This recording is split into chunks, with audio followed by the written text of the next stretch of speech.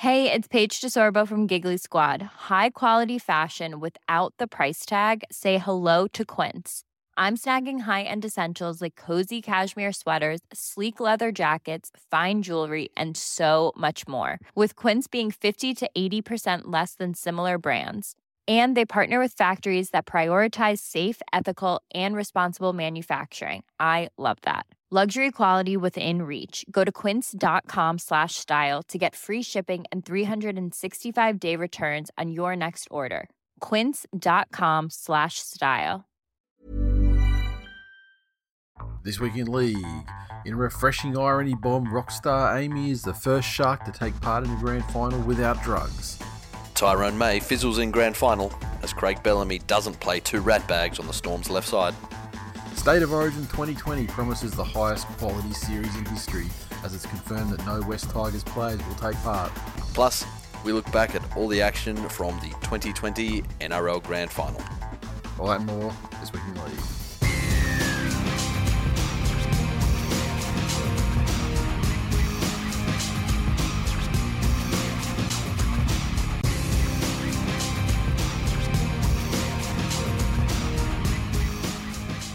Welcome to episode 374 of This Week in League. I'm Nate.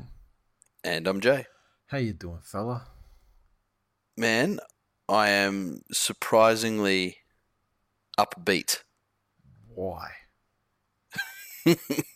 Honestly. Because I look at the season as a whole, and you know me, I am Delusional. the greatest person on earth at lighting candles instead of cursing That's darkness. True. I suppose, yeah, anything. So, yeah, you gotta find reasons not And, to not to hang your belt over the doorknob. Oh, look, you know, when that's a usual Thursday. But look, also just production notes. We are doing this one remote. Yep. As for a second time in 7 days, a storm has fucked my evening. Yeah, and in this case, on this occasion, it's fucked your babysitting. It has fucked my your regularly scheduled fortnightly babysitter. That's it. So that's all good. So yes. we're doing this one remotely, which, to be honest, you know, in the advent of NBN and, you know, Skype video calling and things like that, it's not that different, really. I mean, you know, sound wise, you know, like your end is not, you know, it doesn't sound as nice sound wise because, I mean, the microphone in here is like set up and, you know, tailored, you know, volume wise, ribbed for my pleasure. Yeah, it's exactly, but you know, it's you know, it's not terrible either. Like, I mean, it was an impossibility in the day. It was just not possible. Yeah, probably 3 years ago. Oh, but technology. But yeah, things have improved. So that's all people good now. can hear my sobbing. Yeah, that's right. I can see it in high def 1080p. Yep. 4K. You can like see the glistening of the tears. You can almost you can I mean, the, you know, quality's so good you can almost see the actual reason behind each tear. If you zoom in, my tear ducts are actually shaped like Bill Kickow, and the tears are just rugby league balls dropping out. Now, obviously, it's not going to be a long episode this week because, yeah, well, twofold. There's not a lot of stories going on at the moment. There's a lot of grand final dissection and opinions. The Origin stuff is just kind of dawning at the moment, and what we're left with in between is not a great deal of solid news reporting to really speak about. Flano Jr. though. First, so he's left the Roosters. Fladju. Yeah. Is that Fladju? We call him Flange. Flange. It's just Flange. Like, yeah. He's left the Roosters a year early. Last week we were talking about the story that the Roosters had basically decided that after 1 year of a virtual rookie at the club, they decided that he wasn't good enough this year and wasn't going to ever be good enough for them. And so they sort of told him he wasn't going to be re-signed following next season. He's signed a deal with the Doggies, and they've obliged by letting him go early. and Yeah, as they were always going to do. yeah, but I mean, yeah, I still think like there's a lot of, I don't know, people just trying to make sense of it all, and you know everyone's got their opinion on how good he is as a player, or how, I mean, end of the day, yeah, he was. I feel like he was a solid, and in some cases the best contributor for that team in a year where Yes. they had a lot of injuries through the year. They still had some guys out, with season-ending injuries when they needed them in the finals. Yep, they did. And Kiri kind of went missing as much, if not more, when it counted. Yeah. He did. My take on this is a young half is as good as, there's obviously some natural ability that goes into the equation. Yep. There's more so than that, I believe, how well he does under pressure. So, for example, Lachlan Lewis, he's one of those people who almost has that James Maloney-esque, and I remember, I'll paraphrase from Gus here, but he was speaking about the greatest thing about Maloney was that if he throws 100 terrible passes, he's still yelling for the ball for 101. He can do everything wrong, but each play is a new opportunity for him. Yeah. Whereas Lachlan Lewis had that. I think Flanagan performed relatively well under pressure most of the time. He executed a game plan from what I saw, as well as I think anyone could really expect probably a rookie to do so. Yep. The story that I've heard that makes the most sense, and this goes under the old adage of the simplest explanation is probably the right one, is that the Roosters need to manage their salary cap very carefully. Yeah. Oh fuck! I just heard all the groans and giggles from the future as people heard me say that. But they need to manage their salary cap very carefully. His position is one that they have a lot of depth in. Yeah, in terms of people coming through. Yeah, and in terms of depth, it's not it's not as much of a gaping chasm of like for like. Yeah. As it was. I mean, like obviously going from Cooper Cronk to a guy who's practically a rookie is a massive difference in terms of like, leadership and everything. Plus, the inherent abilities and maximum potential abilities of the two players. But when you're comparing Flanagan though to Lachlan Lamb, who played some games this year, and then Sam Walker, who's apparently in quotes a teen sensation, teen prodigy, whatever you want to call him. That's it.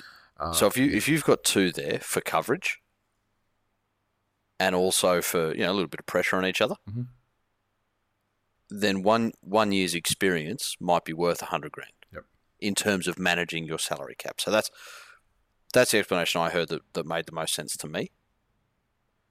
Because you're right, he wasn't dreadful, and although how do we know that it wasn't said at training that Flange, you're not to kick a ball this week. You fucked up at training, and so your penalty is you don't kick a ball, and you went out there and said, fuck you, and kicked a bunch of them anyway.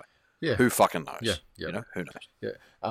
It's also been said that the Sharks were keen to bring him back, and they tabled him an offer last week, but it didn't match the cash that Canterbury were able to offer and prepared to pay. And it is said that the 3-year deal is $1 million plus.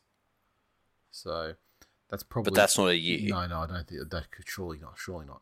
So he's not Ben Hunt no, 2.0. No, exactly. And I mean, if you want to shell $1 million, I mean, they probably would have had the option of several other players if they were throwing that out a year. So I think if they're getting him for like $350 a year or something like that, that's probably not a bad result. I mean, whatever the quality of his play through the year this year, he's being shunted unceremoniously like 3 days after losing your semi. Yeah, it's like it's fucking ruthless, and it's not a good look. A reflection on you as a player, even though it's not necessarily your fault. I mean, you're dealing with a ruthless fucking club that, I mean, well, you know, like allegedly has, you know, has variously covered up or exposed drug offences in order to either maintain control of or seek the release of players in the last 5 years. So, I mean, they're ruthless bastards, and I mean that's why they've been on top. You know, like that's I can't hate it. If I was a Roosters fan, I'd be like, fucking that kind of ruthless demeanour is fantastic. It's big dick club energy. Yeah, exactly, exactly. But he's off the doggies now, and under the sexy good bloke regime. Yes, I guess time will tell. SGB.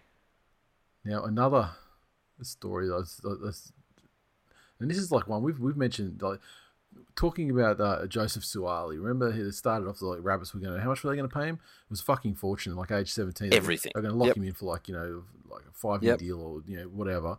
And it was like millions. Yeah. Then it was like, oh, he's gonna go to rugby, but then it's like, oh, he's not gonna go to rugby. They can only pay him fucking 10 cents, and they were trying to get him over on the whole thing. Like, you know, we're an international sport. You can play World Cups, and you can play in like, you know, sevens in like the, you know, the Olympics and the Olympics, all that sort of thing.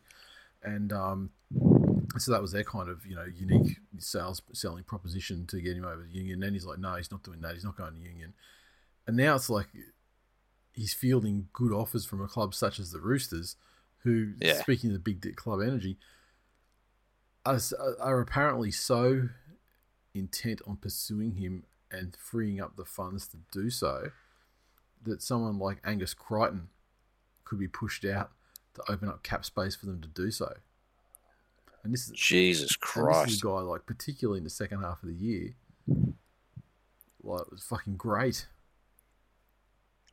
So I don't know. I just saw that and I was just like, fucking. I was bemused by it all. And this is one of those unfortunate situations where South Sydney went back to him, because if you remember, he wanted that stupid clause in his contract that could sort of go at any time. Or that's it. Great. I'll play for Souths, but I'm able to leave to take up an offer from rugby at any time for, you know, whatever reason. They told him to fuck off. Yep. And now the Roosters swoop in. Exactly. It's also an interesting move, because if there's any position where you can afford to sit back and let somebody find their feet at another club and then take them a bit later on, like the kid plays prop. How many rookie props have come in and actually mixed it with the best of the best? Yeah, it's very few. Like, you can look at halves, you can look at wingers and centres, and obviously fullbacks. All those positions where speed and agility are great attributes. But those guys going up against seasoned veterans in the middle don't tend to have amazing first seasons where they get over their opposition every week. Yeah, and I mean, it's said to be, you know, like a prop sort of maturing in their prime is, you know, years after they debut. Yeah, you know, that's it. I'm trying to think of like young props who came in and just wrecked shit up. Like Mark O'Mealy, he was probably he was pretty decent. Like when he burst on the scene, he was just a young fucking maniac. Like Fafita and I Payne Haas, you know. Yeah. But again, you threw them against the Papalis of the world. Yeah. And they came up short. Yep. Exactly. Interesting move, Roosters. And maybe this Crichton thing is also a part of just, you know, freeing up some salary cap, not just for this for Suaalii, but also because, you know, they've got guys like, they've got back rowers like, you know, Verrills and Radley and guys like that to come back in, you know, that did their ACLs through the year, and presumably someone like Radley or Verrills will have to take care of Jake Friend eventually. I mean, he can't be too long for this world. Not at all. But fuck. What about Cordner? Yeah, I mean, there's no. Like, he'd have to be on decent coin. He would be on decent coin, and like he's not. But he seems to have crossed that Roosters threshold. Like there's that Roosters threshold. The Fitzgibbon, Orbison. That's it. Yeah, where kind of we'll shunt you. Yeah, we'll shunt you at a moment's notice, or protect you mercilessly. Yeah, The club that poor old Sean Kenny-Dowell thought he was a part of. Yeah. Yeah, the thing is about Cordner is that I think if they want to protect him, they need to conjure up a great coaching staff job and get him groomed to become a head coach. Yeah. Sooner rather than later, because I mean, that guy, he's out of nearly every other player in the league at the moment, he's the one that I probably have to hold the gravest fears for in terms of like brain injury. He's the only one I've seen that has to say the nursery rhyme out loud to himself when he ties his bootlaces up.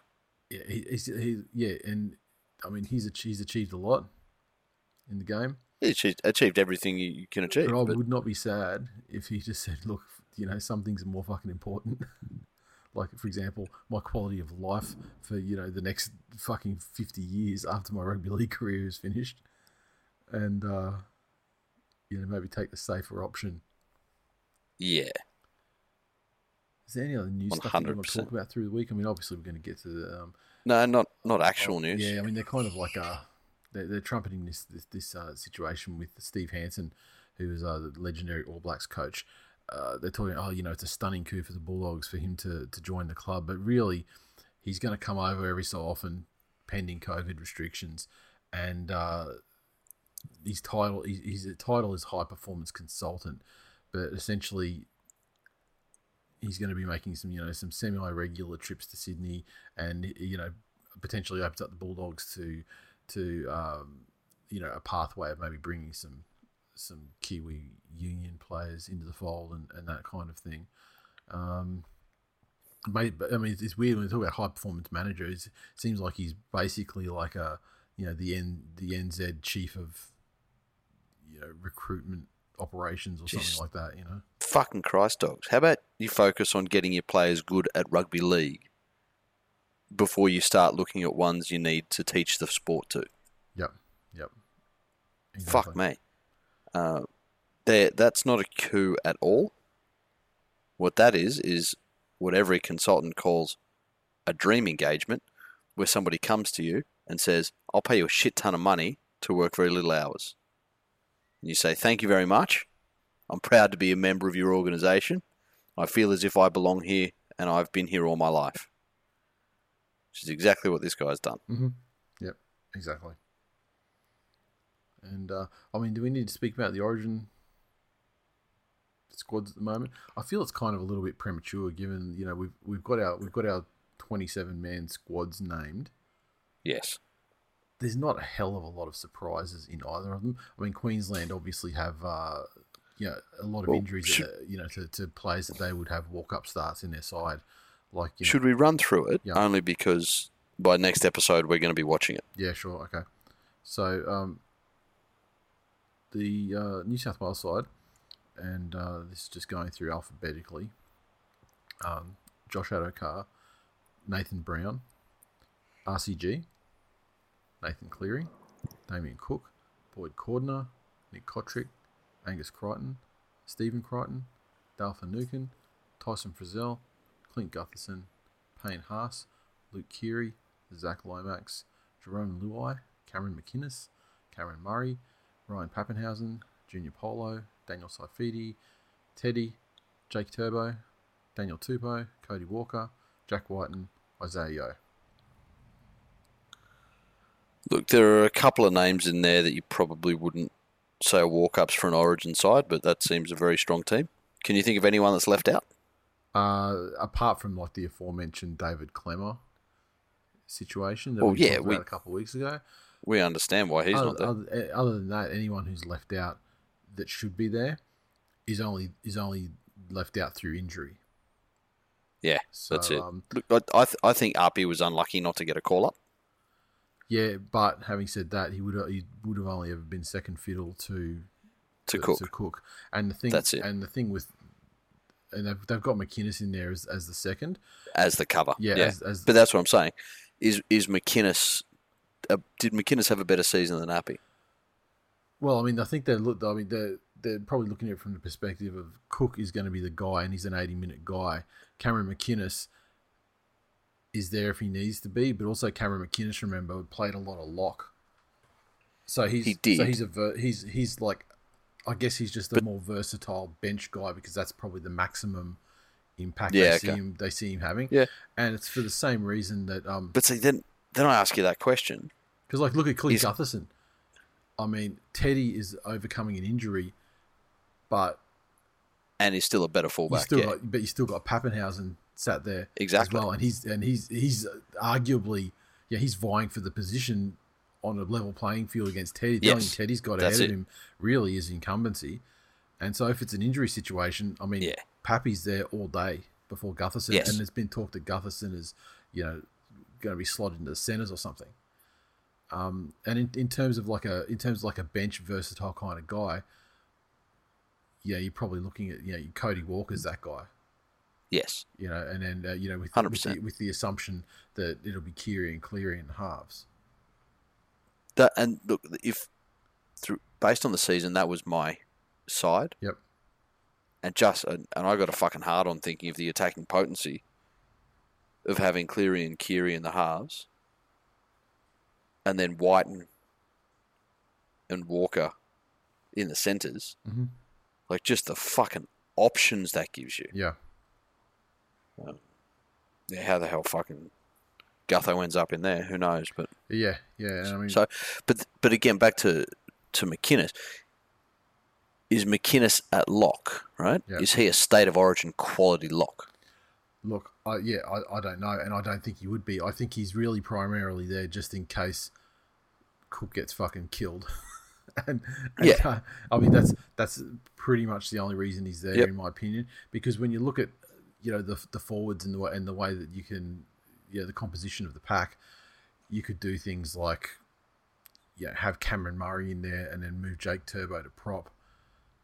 And like you can. Again, my concern though is McInnes didn't have a fantastic season behind the Dragons, and they were playing like shit. Given, however, he didn't have a fantastic season last year either. Yeah.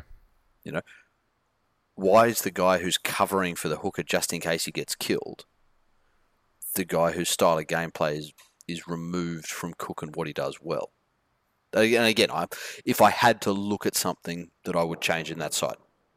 Yeah. That's what I get to. Yeah, I think that's that it's all predicated on like a worst case scenario. Yeah, of a guy getting a player who's you have to say is durable. Yes, correct. I mean, remember that final against fucking who was it they were playing against? And it was just that the finals this year when it was like he got axed and it looked like he had a knee injury. And then he literally got up like the next, like the next set and streaked away and scored a try. So, I'm never going to believe he's down until the scan tells me so. The Queensland 27-man squad, obviously a lot of injuries in there with Callum Ponga, David Fafita, Cole Felt, Dylan Napa, and more out. Alphabetically again, Jai Arrow, AJ Bramstone, Fodawaker, Philip Sammy, Edric Lee, Heimel Hunt, Val Holmes, Cohen Hess, Xavier Coates, Pat Carrigan, Ben Hunt, Josh Kerr, Harry Grant, DCE, Jake Friend, Lindsay Collins, Jaden Sewer, Corey Allen, Dane Gagai, Dunamis Louis, Josh Papali, Kurt Capewell, Tino Fasamalui, Brenko Lee, Cameron Munster, Christian Welch, Felice Kafusi. Obviously, a big chunk of Storms being added following the grand final. Yep. There are a couple of extremely settled positions for Queensland that are you could lock them in 100%. But correct. It's their forwards have this massive sort of injury affected nature to them, but they also have a lot of guys who've had great fucking unheralded guys who had great seasons, and young guys who are coming the fuck up, like Tino from the Storm, for example. Yes, he's fucking great. Dunamis Louis, you would never think about his mentioning his name, state of origin, but then you're like, he was fucking great this season. Yep. Fodawaika. Yeah, and then you throw in there the Papalis and and the ones the guys and that Wanda Sykes. Yeah, the guys that are there already. Yeah, but it's when you look at the backs though. Yeah, that's where they've got some serious problems. I mean, presumably, Bramson will be the fullback at the expense of Callum Ponga, who's injured. Val Holmes, I think he's suspended for game 1 of the Origin, so he's not available. So when you look at that, you've got what have you got? You got Edric Lee, Philip Sammy, Heimel Hunt, Xavier Coates. I'm just looking at centers, wingers, fullback contenders. Yeah, Corey Allen, Gagai. Gagai's obviously got a spot nailed down. Yep. Brenko Lee. I mean, that list of guys that I just mentioned is not a fucking imposing 1, 2, 3, 4, 5 for state of origin level, it's let not alone club level. They're all guys who had game breaking or game winning moments during the year and some decent highlight reel type moments. But going to be very interesting to see how they go in the cauldron that is Origin. Yep.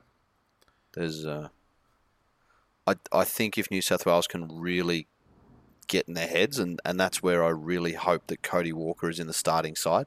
Yeah, and the thing is, well, New South Wales, I mean, when you look at the cattle that they have on offer there that they can put into their back line for Queensland, New South Wales just has to match their forwards. Yeah. At worst, if they just have to match them, they don't have to roll them. They just have to match them, and then guys like Cook and Cleary and Keary and Walker and Whiten, I mean, those guys aren't like guys that had like a fucking highlight reel moment once in the season or something. I mean, they're guys that fucking did that shit week in, week out. Yeah, that's and it. they're just going to absolutely fucking destroy those guys. So basically, State of Origin will continue #Yuri of Cleary. Yeah. Yuri Cleary's dead, man. It's not. It's over. How is it dead? It's so. How is it dead? It's so dead. 17 in a row. It's so dead. That minor premiers. An embarrassing performance in the grand final.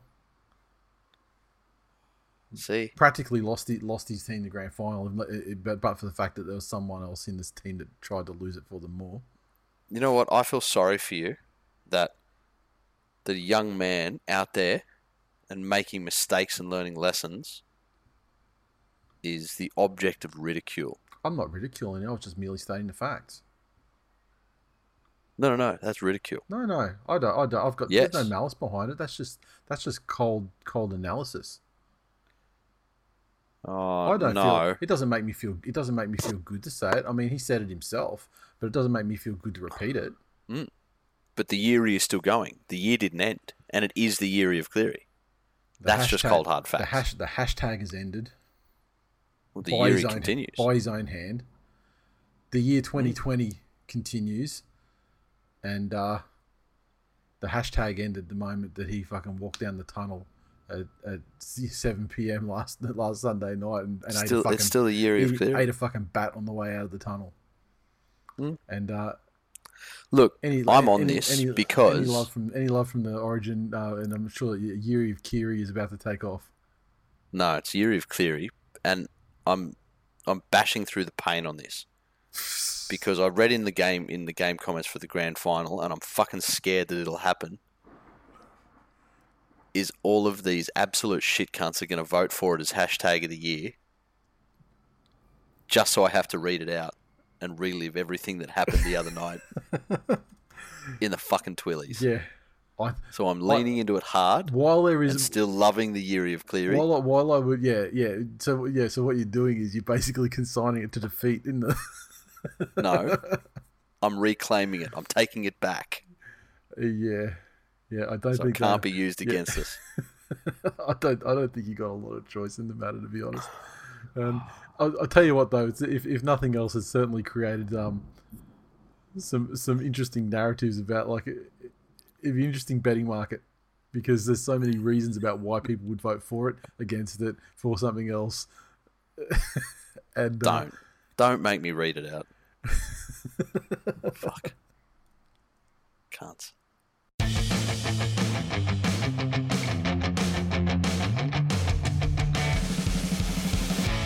Recaps. The grand final, the NRL grand final. The Melbourne Storm 26 defeated the Panthers 20 at ANZ Stadium in front of a crowd of 37,303. I thought it was meant to be 40. Was it, when they were talking about the numbers, was it meant to be just like 40 grand, like just as someone just like rounding up as a number or something like that? Because it was apparently sold out by the end of it, but it was, you know, as far as grand finals go, very late in the, I mean, like apparently there were still tickets available. My feeling is that normally when they give these stats, they're talking about ticket sales. Yeah. Normally when they say attendance is, they're talking about ticket sales. Yeah, scans through the thing. In today's day and age, no, just ticket sales. Yeah. So not tickets used. No, not tickets used. Well, however, we count tickets in the age of COVID, yeah, they must have accounted for every single person. So I just feel as if that number would be more readily available this year. Yeah. Whereas in previous years, it wouldn't have been. That information, because the NRL doesn't give a fuck how many tickets come through the gate. The NRL cares how many tickets are sold. Yeah. It's the previously, and I mean I've mentioned this on the show before, but yeah, previously, you know, for ground attendances and things like that, it was just, it wasn't anything to do with anything. It was literally just a fucking guess. Mm. And now, you know, that's changed somewhat now because there are generated numbers from ticket stubs passing through the things and members scanning their, you know, their lanyards and shit as they go through. Yeah. But in any case, the Storm's 26 came through tries to Olam, Cameron Smith, Suliasi Vunivalu, and Pappy. Smith, 3 of 4 conversions, 2 penalty goals. The Panthers 20 tries to To'o, Cleary, Crichton, and Mansour, and 2 of 4 conversions to Nathan Cleary. Is there anything you'd like to say? I will. First up, before we get to the facts. I'll give my emotional piece first. Okay. Whilst I was saddened with the result, and I was disappointed in a couple of areas within that game, overall, I am just so immensely happy and full of pride in the season that the Panthers had, in that they were vying it out for the spoon last year. They came together as a very young group of players, having lost some massive experience and winning experience in that of Maloney. Defensive powerhouse that he was.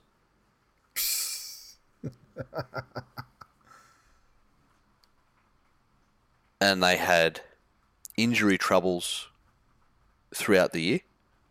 So, you know, for example, people talk about, you know, they had luck with injuries. We were without our first choice fullback for great sections of the year. And young Caleb Aikens. Yeah, the difference between your first was choice and your second choice fullback is about fucking $5 million though. Yeah, but it's like about Caleb Aikens. It's about cohesion. Like, who is departing the club beginning next year, and will be a wonderful get. What's he going? I think he's going to the Cowboys. Mm. Is it the Cowboys? Yeah. Anyway, I don't know. He's a terrible loss though. It's not Penrith, so you know, fuck him. You know, we were without Jerome Luai for massive parts of the year. We were without Nathan Cleary for stretches this year after, you know, TikTok gate.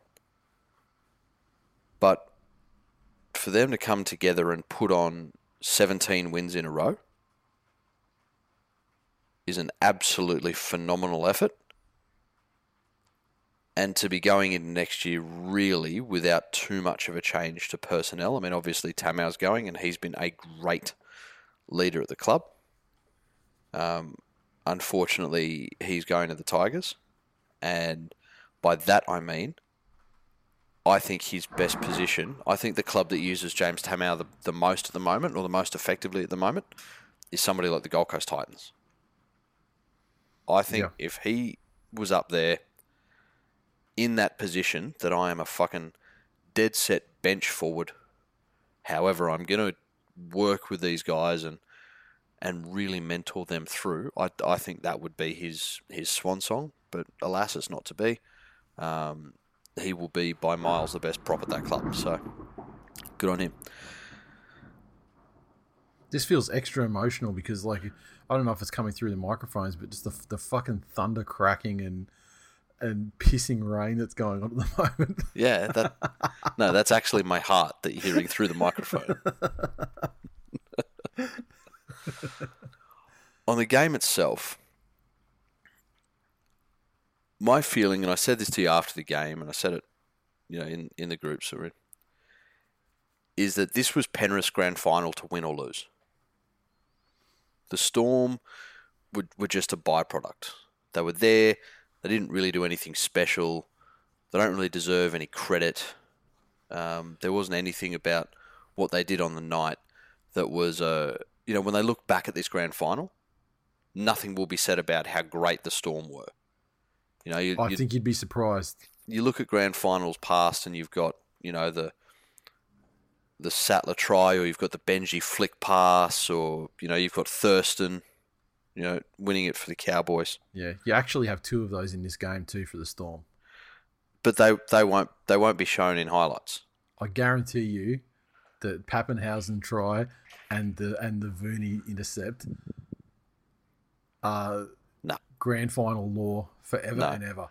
You may downplay the Storm. I'll give you Pappy, but not the other one. That intercept to have the balls to go for it, to get it, catch it, get knocked down and half tackled, get up, break through Mansell, who had a proper grip on him, and then streak away from I'm not saying it wasn't a good play. I'm just saying it was grand final fucking gold. No, it's nowhere fucking near grand final gold. I put it to you that it was actually far better than an average forward chasing the slowest winger of the fucking game. Back in the game, back in an era when players were essentially fucking farmers. Look, and I'm talking directly to you. You turned up to the grand final in a fucking Peaky Blinders cosplay. Your opinion on anything is now null and void. Yeah, but you turned up to a grand final in a fucking Nathan Cleary cosplay. So I'm sorry. There's one of us is a massive glass houses situation here. One of us is a peak fashion connoisseur. The other one looks like somebody that shouldn't be allowed near schools. I tell you, those the white pants with the fucking white knee length cardigan. I mean, that's pretty much from fucking Dennis Ferguson's couture line that he released shortly before his timely death. How the fuck is Dennis Ferguson a streetwear icon? You're grasping at straws like Dylan Edward grasps at balls. Why is Dylan Edwards your fucking target right now? Because he grasps at balls better than most people, fruitlessly. I feel like in with the old adage of you're only as good as your last game. I feel like he grasped at them more successfully than like someone say kick out. Yeah, that's it. We'll get to that. We will fucking get to that. Oh my god. Looking over it, and again, there really wasn't anything that Melbourne did as a whole in that game. Penrith's hands let them down. It was going to be as simple as their hands didn't let them down for no fucking reason in a vacuum. Cameron Smith and the Storm forwards controlled the game so well that Penrith were always coming out of it. And surprisingly to me, Jerome Hughes' kicking game, like his positional fucking kicks the pin guy, Penrith were always starting their sets from piss poor position. 100%. They couldn't roll. They couldn't get any roll forward thanks to the forwards, in particular guys like Nelson. And as a result of that, then they couldn't do what they've been doing. So they started to panic a little bit, and that's when you see these situations like forward passes 40 meters out from the fucking line, and guys dropping this and passes off the ground and all this sort of shit. Look, I hear what you're saying there. There have been plenty of times this year where they'd been in exactly that situation and being severely pinned back in the territorial battle. And there were a couple of things that got them out of that. Unfortunately, one of those things was sitting on the bench because there was a coaching decision to put in a better defender than Naden. He proceeded to not defend that great. Yeah, he didn't. Honestly, putting a guy in because he's your fucking son's mate is ridiculous. I'm not sure that was it. Massively outcoached in that respect. Looking at it, it reeks of that old New South Wales. He got. I think he just got. He got head fucked from overthinking it. Yeah, he did. Go with your winning combination. Don't worry about what the other guy's doing. Go with the thing that fucking got you all these wins. But it also wasn't the fact that Penrith's defence had been the issue. Yeah, exactly. Their defence had been rock solid all year. There had been one or two times when Naden had brain snaps. But he was by far, not the worst defensive reading centre that you'd come across in the competition. No, and But I mean, what it showed me was when he came on, he initially started making those 2 or 3 tackle bust runs that he made, gaining easily 15 metres and setting up for the next play. That's what we missed on that side of the field. The other thing, in terms of the Panthers being young, it doesn't occur to them to switch up the person. And by that I mean, Melbourne did an absolutely stellar job of putting pressure on Cleary's kicks. So he had no time in the world. No fucking time. And so he just resorted to booting it instead of any sort of thought of placement or longevity over height or where it was going or where his chases were. Back to the old midfield bomb Cleary. Exactly. There wasn't the thought of, well, okay, if the pressure's coming, let's switch it up. Romy doesn't have the long kicking game that Cleary does. But I'll tell you what, if you've got everyone of that side of the field on board, that the kick's coming, a low fucking Adam Reynolds style punching, driving kick with a fantastic chase behind it can be just as effective. I know I'm talking about here the deficiencies in thought process on the biggest stage, but it was there that the youth of the Panthers showed through. When the Storm really started applying the screws, that was when the Panthers fell apart mentally, I feel, and started doing those stupid self-destructive things. I'm not sure why Kickow was left on the field for as long as he was. Well, this is the thing. I mean, this is what when I talk about Cleary being massively outcoached. It's just these mystifying things. Like mystifying thing number one we spoke about already, like putting May in there instead of Naden, who's been fucking great all year. Yep. So because it's not a surprise anymore. Yeah, and what you're doing there is saying you don't have faith in Naden. Yeah. To do the job that he's done all year. Yeah. But then you get Kickow, who's like fucking penalties and drop balls and shit. Yeah. Deep in a hole in the first half. But you're showing maximum faith in him when he's losing you the fucking game, when I'm sure that you could put fucking Kurt Capewell in there and he'd just do his fucking job. Yeah. And not, obviously, you don't get that, the decoy value and the options, going to the left like that. But fuck it, you just need some solidity. Yes, that's it. That's it. And so that's what I mean. If you look over that game, Penrith completed at 67%. That's a grand final. Mm-hmm. And that tells you everything you need to know in that first stat. The fact that the scoreline was as close as it was goes to what a missed opportunity it was. And I know that, they it also goes came to home the fact with that, you were given a try that wasn't a try. The rest of the points were scored against 12 or 11 men. The game was far less close than the scoreline indicated. And it's almost fucking mind blowing that there was although there wasn't a chance. I mean, the fact that you could sort of chuck it around and try and fucking and exactly that to me, globetrot it. That to me just reaffirms that Melbourne are the worst and least deserving premiers. That against such an abysmal side, completing at 67%, they could only eke out a 6-point win. Really, it's pathetic, and they should hang their head in shame. And I really hope Bellamy has all of their families docked by a couple of members.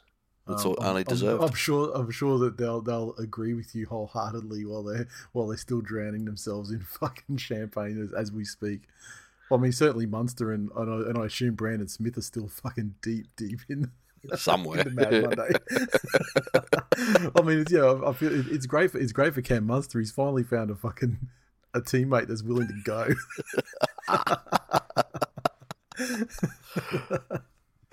And it's crazy. You see the ski goggle thing, how that became a thing that people were fascinated with. It's just good. It's just good OH&S practice, really. Yeah, exactly. When you're spraying champagne and COVID adult hookers and I mean, let's say they are from Victoria. Yes. Yes. I'm just trying to think if there's something else that we didn't get in through there. Look, and I was tossing up whether to talk about this because I don't at all want a ref's fault at all. The referee dropped no balls. The referee threw no forward passes. He gave you 6, but fuck me, that cunt just legit doesn't know the rules, and I'm talking on both sides. There were some fucking mystifying things in that game. And how Bernie Sutton ended up with the show is... For example, what are the decisions that you had a problem with that were game-changing decisions? Just around the... things like policing play the balls. Things like when, like he's called 6 again and then stopped and gone back and blew a penalty after play had already continued. How many times in a game can play continue and they stop the game and go back? Yeah, I feel like it didn't happen as much as you think, honestly. Yeah. Honestly, I think that the worst decision in the game was the one that gave you guys 6 points. Oh, by far, because it was black and white. The obstruction. Yeah. Yeah, well, that wasn't a refereeing decision. That was a bunker decision. Well, I mean, Bunker's the referee. It's a video referee. No, I'm talking about Bernard Sutton. Bernard Sutton's got nothing to fucking do with it, man. It was Jared that was on the field. Oh, Jared, whatever. Fucking... See? Stop blaming the fucking... Why you got to bring his man's family into this? Fucking hell. I'm so used to going off at fucking Mr. 6 again. Yeah. Now, have you got any tweets of value? I mean, it's funny. Like even today, I sort of did the mailbag stuff for this episode, and so many people are just like, they treated the mailbag section like the comment section for the grand final, notwithstanding the fact that the grand final thread on Facebook had like 400 comments on it as well. Yeah, that's it. Ben said the Riff did not handle the pressure at all tonight. No. Our dear friend Carsten, who, if everyone doesn't know Carsten, get on Twitter or the Facebook group and say good day. NRL fan in Switzerland, but a Z German. In between hoarding Nazi gold and treasure. Yes. So when he was selecting a rugby league team, he picked the one that Cohen Hess plays for. So you take from that what you will. Nathan said, fucking Penrith beating themselves. Danny said, I hope Victoria gets another 8 weeks of lockdown thanks to those bunch of purple cheats. Yes, I said it. Eat a bag of dicks. Isaac said, can someone explain this 44 thing to me? I feel like I've missed some bands. So as not to name anyone that might be offended, back in the days when NRL Twitter was in its infancy and there was probably less than 150 people that would get in every week and talk about games, the most refs faulting of all refs faulters, in fact the person who the phrase was coined after, was a Panthers fan. and he had a 44 at the end of his Twitter handle. And so the minute anyone blamed the ref, it's why it's if you go and look up, there's another guy on Twitter at Sharky Dave. His Twitter handle now has a 44 in it, just because he's a fucking ref's faulting cockhead. Matt Hammers said Penrith have been shown up as the TikTok millennial underachieving group as they appear to be in real life. Absolute fraud minor premiership and will be found out in a real season of football. # fuck the Broncos. My friend, I'm happy to extend to you. I'm happy to extend to you the same bet about where our teams will finish on the ladder next year. Publicly. Ben said they have to sort out that HIA rule. I don't think the purple cheats have had a normal interchange. I agree. Nothing to do with that game, though. But we spoke about that last week. That if you start doing shit like stopping games for an assessment of whether a player requires an assessment, that's taking the piss. And they need to be penalised. They need to get him off and he misses the next set, whatever it is. And honestly, I mean, I thought the grand final was officiated fairly well on that side of things as well. Because I mean, both teams have had plenty of times where they've fucking laid down looking for shit through the season, but it didn't really happen. That's it. In the grand final. In an unexpected, measured fucking comment, Supergrover said, "Congratulations to Penrith Panthers, minor premiers all year, kicked everyone's ass, and the best two teams played it out tonight. There are 14 teams not playing tonight's game." And he said that after the game. Yeah, so that's fucking loser talk. It's fucking hell. This was the comment. Yeah, so is everyone just going to troll the Penrith supporters and vote Yuri of Cleary the best # of 2020? Don't you cunts fucking do it, all right? Ryan said, Cleary at the end was so impressive, but unfortunately the prophecy could not be fulfilled and Penrith were only able to show up for the last 20 minutes or so. Choked harder than Michael Hutchinson in the last minute of his life. Ouch. Which is ironic. I mean, given we had the wonderful pre-match entertainment by from Amy Shark where we got a cover of Never Tear Us Apart as well, and it was at that moment I thought, wow, something special could happen tonight. I mean, they've tailored the pre-match entertainment to us. Yes, they have. I never thought I'd see that when they. You'd be surprised the reach we have.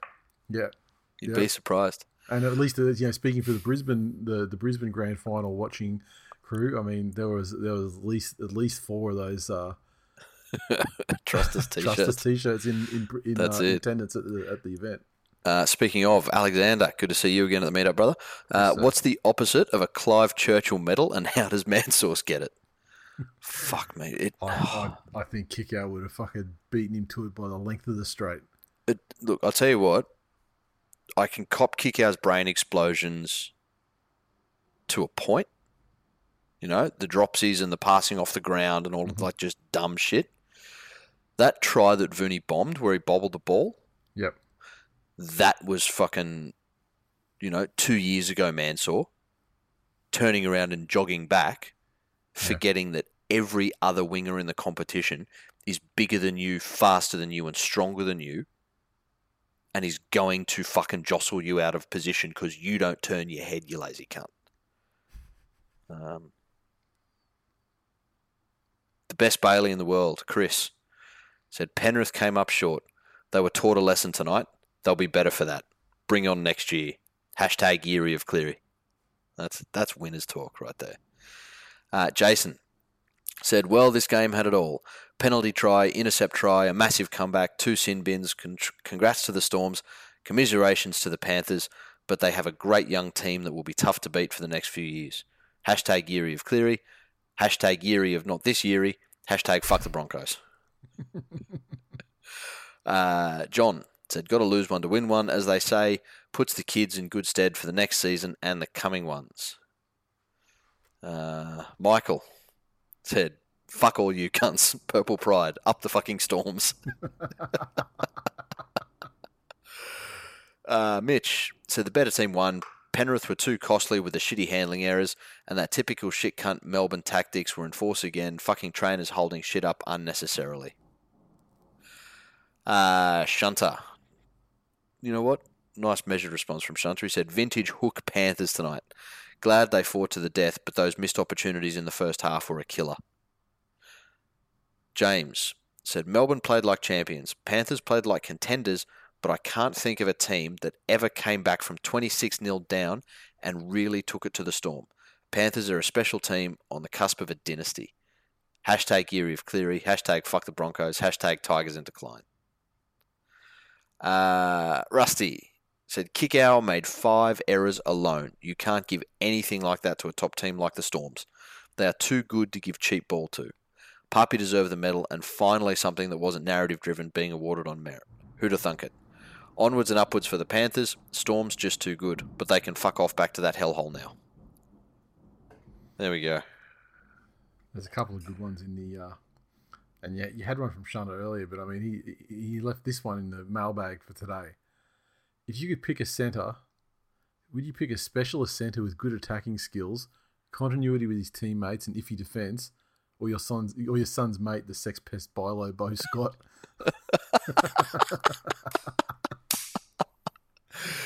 Yeah. Yeah. And again, Tyrone May coming in as a super sub forward. Yeah. Had some great moments. Had been fantastic all year. It's again, how fucking hard is it to understand that there are some threats in rugby league that are always going to be threats. Blinding fucking pace is always going to be a threat. Yep. If you are just stupidly quick, you will have a career. But the other thing in terms of the scope of a team is shit that's not expected. So if all of a sudden someone that's come off the bench that's in the middle of the field or just on an edge has the ability to ball play both ways, short kicking game, all of these attributes that anyone that defends week in, week out against these other forwards isn't looking for, how much of a fucking advantage is that? But, put him in the centres. Yep. Put him in the centres. And just briefly, the Brisbane Broncos won their third consecutive NRLW title, defeating the Roosters 20 points to 10. The Broncos were in control for the entire duration of the game. When the Roosters got their first try there in the first half, I mean, it kind of, it looked like it was they were getting a little bit closer, but the Broncos scored again. And it's just such a massive gap in the quality. And I'm not watching a hell of a lot of the NRLW, but this one, we were already parked at the venue, and we were, right in front of the big screen, so we got to watch all this game, very closely. And it's like the front on defense is great. Generally, the work in attack through the forwards is pretty good. But man, you get a girl out there that's got a little bit of footwork and just runs at the outside shoulder of the defender, and they just get dragged into this arm grabbing shit, where it's just tackles are just broken easily, and it's really, you just get your person on the outside of that. It doesn't have to be an overlap, just get them on the outside of their opposite number, and they're just going to drag them down the field. I refuse to acknowledge anything that team does after what that fucking hair-pulling bunch of Gronk grubs did to my girl Isabel Kelly.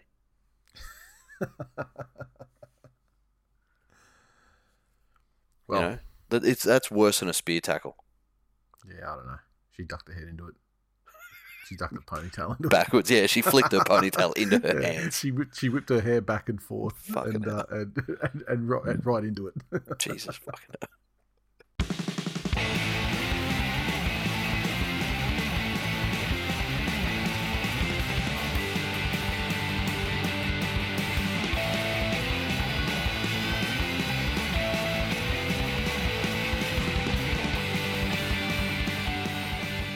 Right, the mailbag this week. We did get a tremendous amount of mailbag content that was about the grand final, even though we had one of the all-time record length game threads for the grand final. So I'm basically just going to try and just scroll through these and try and find situations where they're not.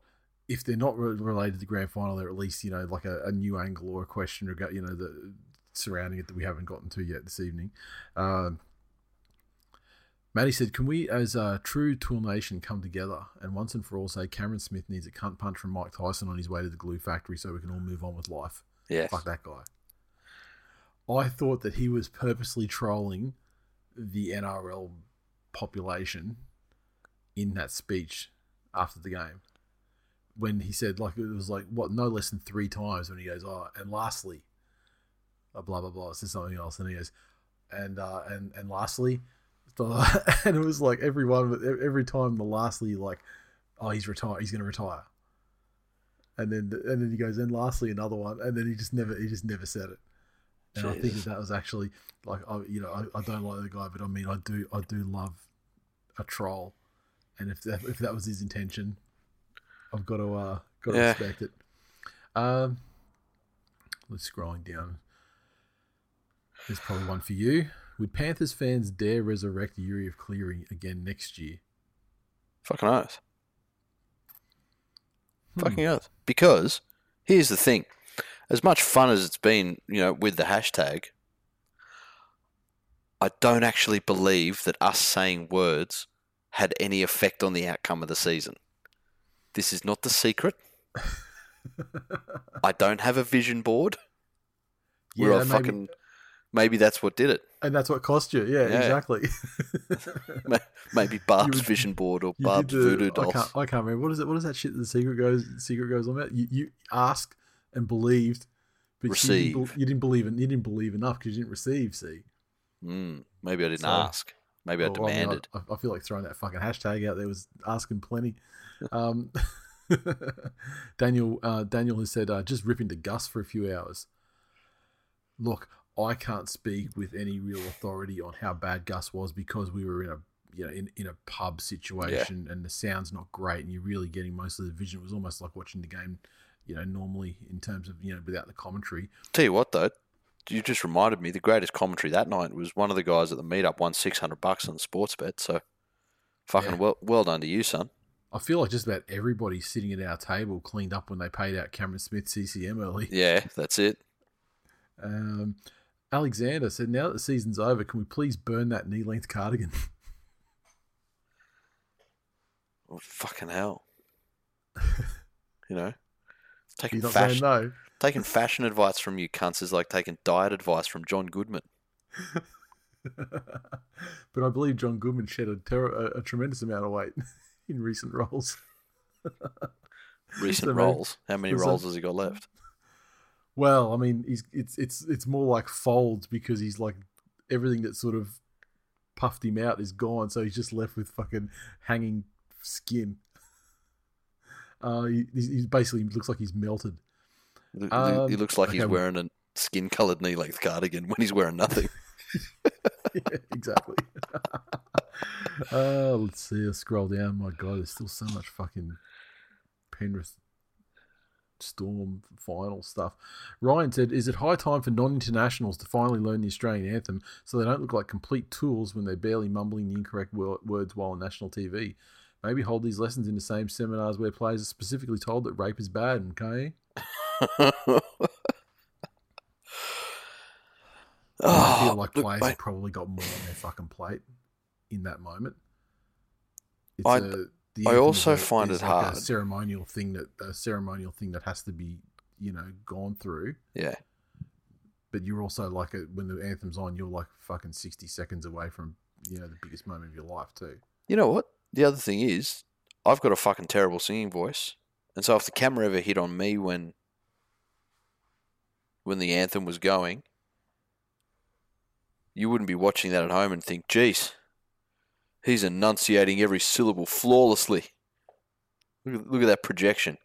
My mouth's going up and down, and I get girt by sea and the thing. So, yeah, I'm not too bothered by that.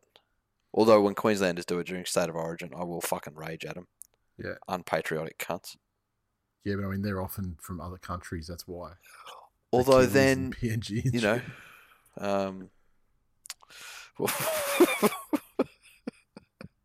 yes. Very good. Sam said, if the grand final was best of 3, like someone proposed earlier in the year, could Penrith bring in Maloney in game 2 to carry Cleary? Then maybe sign Pearce for game 3 when Nathan disappears completely. Oh, you sound like a Newcastle fan. If it was a best of 3, Penrith win that series comfortably. No, there's absolutely no evidence of that. Yeah. At all. Zero evidence. Well, yeah, Unless just like played, there's zero evidence of anything that happens in the future. Well, so don't fucking say it then. Unless the only chance Penrith would have had to win that game, like a series of 3, was if they played like with halftime break in between each 40-minute half, and they played it straight. They played it straight up with 240 minutes of football. If we get to the stage where all we're allowed to say are things that are empirically true, you'd end up living in a fucking hole wearing white robes with a bunch of people following you saying your silence is so fucking profound because you'd never say another word in your life. Andrew, if the grand final was a TikTok video, would Nathan have performed? I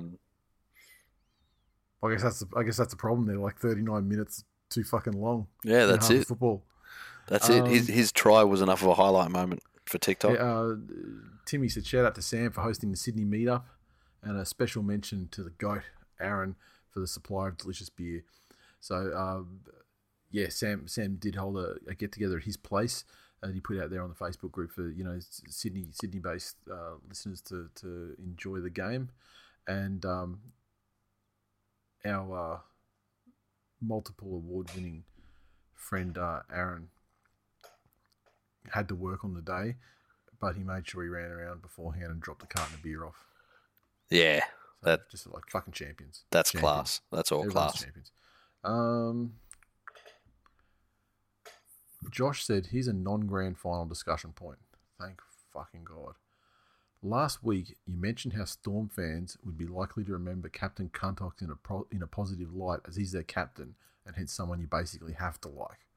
Can you lads think of any club captains who the fans of the club couldn't fucking stand? As a Tigers fan, it fucking kills me to see Mbai selected week after week, regardless of any form issues or other options, just because he was made captain 2 minutes after walking into the club. I reckon that when Darius Boyd was captain, Broncos, I mean, Broncos have to take this up and say it's not for me to say, but that seems like something that would be possible. Yeah. But not often, I don't think. No. Look, the interesting thing with Cameron Smith, that cunt's treading perilously close to believing that rugby league is more about him than it is the fans. Like, little things he does, like sticking the finger up as he's walking up the tunnel the other night. Those sorts of things. Yep. Like, he's always going to be a polarizing figure. But that very quickly turns undecideds or neutrals off when he starts to, that he's the most important thing and it's his game and it's all about him.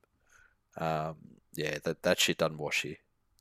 Yeah, but I'll tell you something I do like, though, is I do like it when a player, like, say like Cameron Smith's being like, maligned increasingly by the league audience or whatever. But then I like it I hate it when they think that's not me and they act in a certain way, like, like that's not the case. But when they actually accept that's them and then start trolling against it, I love that shit. So but that's not what he's doing at all. No, but I feel like that, that lastly, like that speech, I feel like that was like the start, the signs that he's starting to think that way. But giving him credit is fucking fraught with danger. So let's just not. Look, I think all of your time playing Pokemon has led you to just look for imaginary things elsewhere in the world when they're not there. Yeah. So fuck him and fuck his legacy. I could show you my Pokédex and you can see they are actually there. Every one of them. Tipping. Okay, so I didn't get to organise the the 1v1 battle at the end for 1 and 2. I knew who each of the guys tipped, and unfortunately, they tipped exactly the same team. They both successfully tipped the Storm, and they actually both successfully tipped the exact same margin as well. I couldn't fucking believe it when independently they both told me that, but that's why they were 1 and 2 in the competition. Yeah, okay. And from memory, I think they got it fucking right too. I think they had it at 6. It was either 6 or 8, so they were either bang on, tip and margin, or very close. So JBB's our winner, 131 points. Second place, King Kong, 130. How good. We go 2 points back to a bit of a jam there with Mrs. Whistle, Warmus, Benny 89, East West Arabian Swamp Echidnas, and Jangles. And then another point back to Kane and Matt, and Mike Corona rounds out our top 10 at 126. So 5 points from first to 10th. And I gained a ton of places in the last round because it seems a lot of tipsters believed the hype and didn't tip the Storm. Ouch. So, yeah, and that is it. Full time for episode 374. Thanks for listening, everyone. As always, you can interact with us on Twitter. Follow at TWI League on Facebook, facebook.com/This Week in League. Our Facebook community lives at hashtag TwillNation. The direct link, facebook.com/groups/TwillNation. It's amazing the amount of new members we welcome to the group over the weekend and grand final, like during the game and like Monday morning after the game. It seems like, guys, you kind of a little bit late, but better late than never, right? What else? If you'd like to support the show, make sure you drop us a rating and a review on Apple Podcasts. Like fucking Midi Ned, who put a review through this week on the Australian iTunes store, said 5 stars, guaranteed, wet your pants funny. Take 2 guys who have a high knowledge of the game and a good perspective on rugby league, then add great humour and easy listening, and you get this. Can't rate it highly enough. Well done. I can't rate that review highly enough. To be honest, it's fucking tremendous, and that's exactly the sort of stuff that gets read out in the show because it's fucking fantastic. If you want to go the extra mile, of course, our digital memberships are still available, and we're going to keep pumping them out. And it can be picked up anytime for only $3.99 a month, $1.99 a month if you're a classic member. And fuck it, tell a friend. That's the easiest free way to support the show. Yes. And play us in your place of business over a loudspeaker. Exactly. And then pause every 10 seconds and say, you are now listening to This Week in League, available on Apple Podcasts. We must remind you that daycare pickup is to be contactless in the time of COVID, and get back to your regularly scheduled work duties. I think that's about it. You got anything else to add? No, not at all. Unless you want to go through what we're going to be doing for Origin, but... Oh, yeah, well, yeah, I mean, may as well. I mean, it kind of...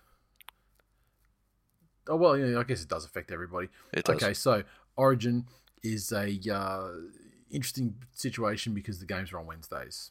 So our episodes are generally recorded on Wednesday nights, which puts us in a bit of a predicament. So what we'll be doing is this. Digi members, we've got to get some live game streams going for you guys. State of Origin games 1, 2, and 3 are going to be it.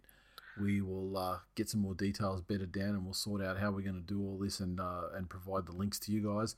But on Wednesday, State of Origin game days, we will be sending you guys a link where you can catch the live stream of us basically just doing a show while Origin's on, talking about the game that's happening, talking about whatever other shit comes up, and immediately following the games, we'll be recording our Origin wrap-up episode. Yep. And which will probably sort of talk about the next game, coming up after that as well, I guess. Yep. And because they're just back to back this time, aren't they? They are. Yeah. So we'll probably record our episodes on Wednesday night, a little bit later than usual, but they'll be short. They'll only be one game, and then we'll talk about the potentiality of the next Origin game after that.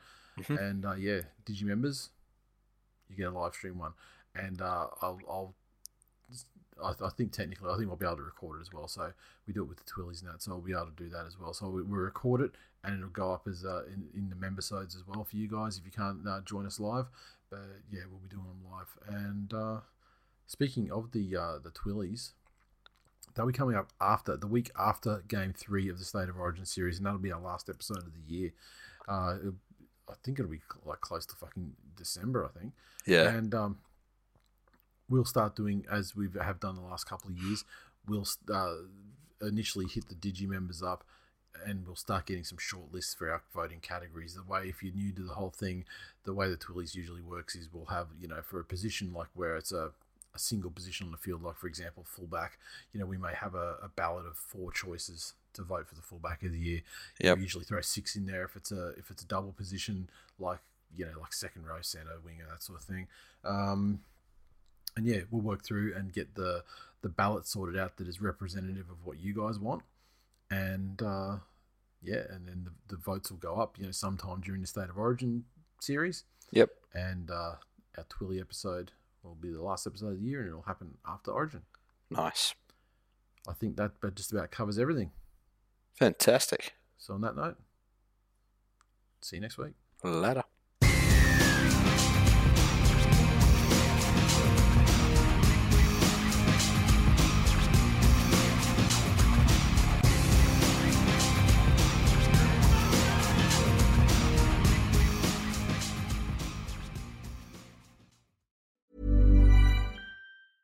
Hey, it's Paige DeSorbo from Giggly Squad. High quality fashion without the price tag. Say hello to Quince. I'm snagging high-end essentials like cozy cashmere sweaters, sleek leather jackets, fine jewelry, and so much more. With Quince being 50 to 80% less than similar brands. And they partner with factories that prioritize safe, ethical, and responsible manufacturing. I love that. Luxury quality within reach. Go to quince.com/style to get free shipping and 365-day returns on your next order. Quince.com/style.